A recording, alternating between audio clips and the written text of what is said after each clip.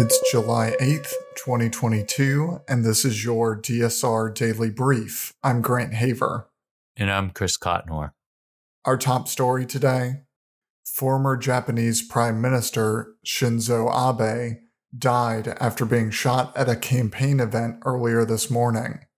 Abe was stumping for a fellow politician from the ruling Liberal Democratic Party in Nara near Osaka on Friday morning when a gunman, wielding what police described as a homemade weapon, fired 2 shots.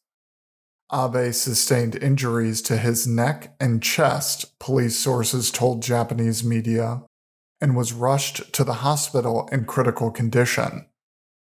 Abe was the youngest person to become prime minister of post-war Japan and became its longest-serving prime minister as well. The police have a suspect in custody. In Ukraine, a Ukrainian energy ministry source told Reuters that Ukraine opposes Canada handing over a turbine to Russia's state-controlled Gazprom for natural gas supplies to Germany, as the move would contravene sanctions on Russia. Gazprom cut the capacity along the Nord Stream 1 pipeline to just 40% of usual levels last month, citing the delayed return of equipment being serviced by Germany's Siemens Energy in Canada. A decision to return the turbine had already been taken, a source familiar with the issue said, adding that Canada and Germany do not want the turbine to be an excuse for Russia to cut gas supplies going through the Nord Stream 1 pipeline. Read this exclusive story in Reuters. A looming hunger catastrophe is set to explode over the next 2 years, creating the risk of unprecedented global political pressure, the executive director of the UN World Food Program has warned.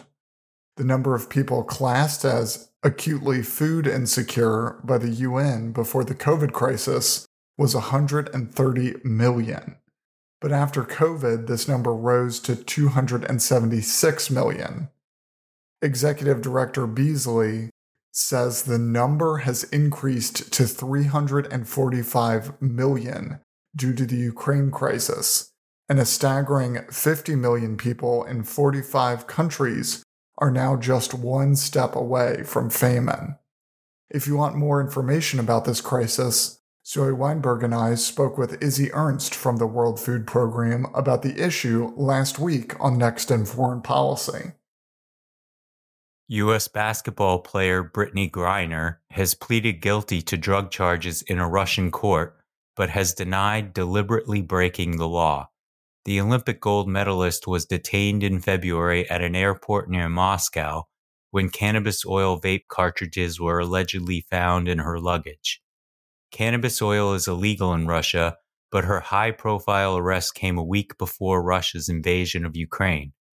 Relations between the United States and Russia are in a perilous state, and it took several months before the Biden administration made her case a priority.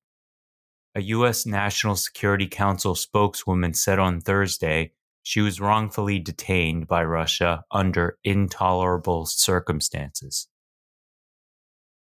Elsewhere, Boris Johnson, the Prime Minister of the United Kingdom, announced on Thursday that he would be stepping down as leader of the ruling Conservatives in the face of a torrent of resignations by ministers and mounting pressure from within the party. Johnson is the third Conservative leader to have been forced out of office by his own party in the last 7 years. David Cameron resigned after calling and then losing the referendum on the question of the UK's membership of the EU, while Theresa May stepped aside after 3 years of trying and failing to pull Britain out of the EU after the Brexit vote.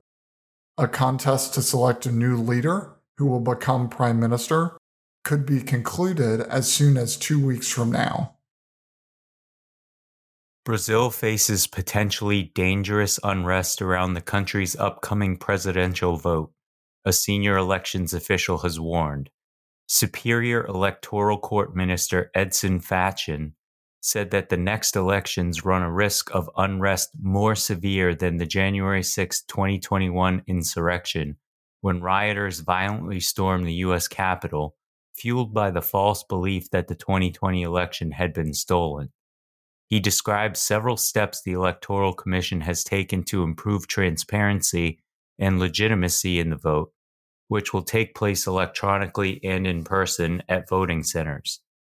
The Organization of American States has agreed to be an observer in the Brazilian elections, he said. Deeply divided top diplomats from the world's richest and largest developing nations struggled to find common ground this morning over Russia's war in Ukraine and how to deal with its global impacts.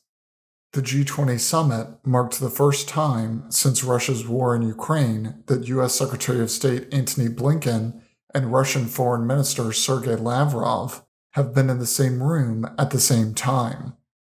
The meeting opened only hours after British Prime Minister Boris Johnson announced his resignation, prompting his Foreign Minister Liz Truss to depart, and was just underway when former Japanese Prime Minister Shinzo Abe was shot. U.S. officials say it was less important for the G20 to present a unified stance as an entity than it would be for smaller blocks of countries and individual nations to speak out and take action. Mexico's anti-money laundering agency said Thursday it had accused ex-president Enrique Peña Nieto of handling millions of dollars in possibly illegal funds.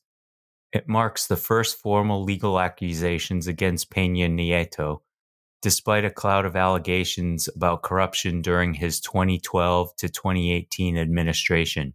President Andrés Manuel López Obrador made rooting out corruption the main theme of his presidency, but hadn't yet moved against any of his predecessors. On Thursday, Peña Nieto wrote in his Twitter account that his money was legally obtained. Quote, "I am certain that the appropriate authorities will allow me to clear up any questions about my holdings and to prove their legality through legal channels." The former president wrote, "I have confidence in legal institutions." In lighter news, the superhero costume worn by George Clooney in 1997's Batman and Robin is up for auction, and it comes with a hyper-realistic Clooney mannequin. Heritage Auctions said the Batsuit, made famous by the Joel Schumacher film and infamous for the exaggerated nipples featured on the body armor, will be sold as part of its Hollywood and Entertainment signature auction scheduled for July 22nd and 23rd. The listing states the suit has been assembled on a life-size posable mannequin with hyper-realistic George Clooney head with prosthetic-grade false eyes. That's all the news we have for this week. Be sure to rate, review, and subscribe so that more people can find the show. If you have a tip, topic, or correction you'd like to flag for us, please email us at daily@thedsrnetwork.com. Members of the DSR Network will receive an evening newsletter version of the DSR Daily Brief and bonus weekend briefs. This weekend, Chris and I will talk to Akil Berry, who is the Director of South Asia Initiatives at the Asia Society Policy Institute. Go to thedsrnetwork.com and become a member to make sure you never miss any of our analysis. If you want more in-depth discussion of these issues, be sure to follow the links in our show notes to read our sources, and tune in to Deep State Radio to hear David Rothkopf talk with Barb McQuaid and Steve Vladeck about the latest legal news surrounding Donald Trump. Stay safe and stay tuned to the DSR Daily Brief.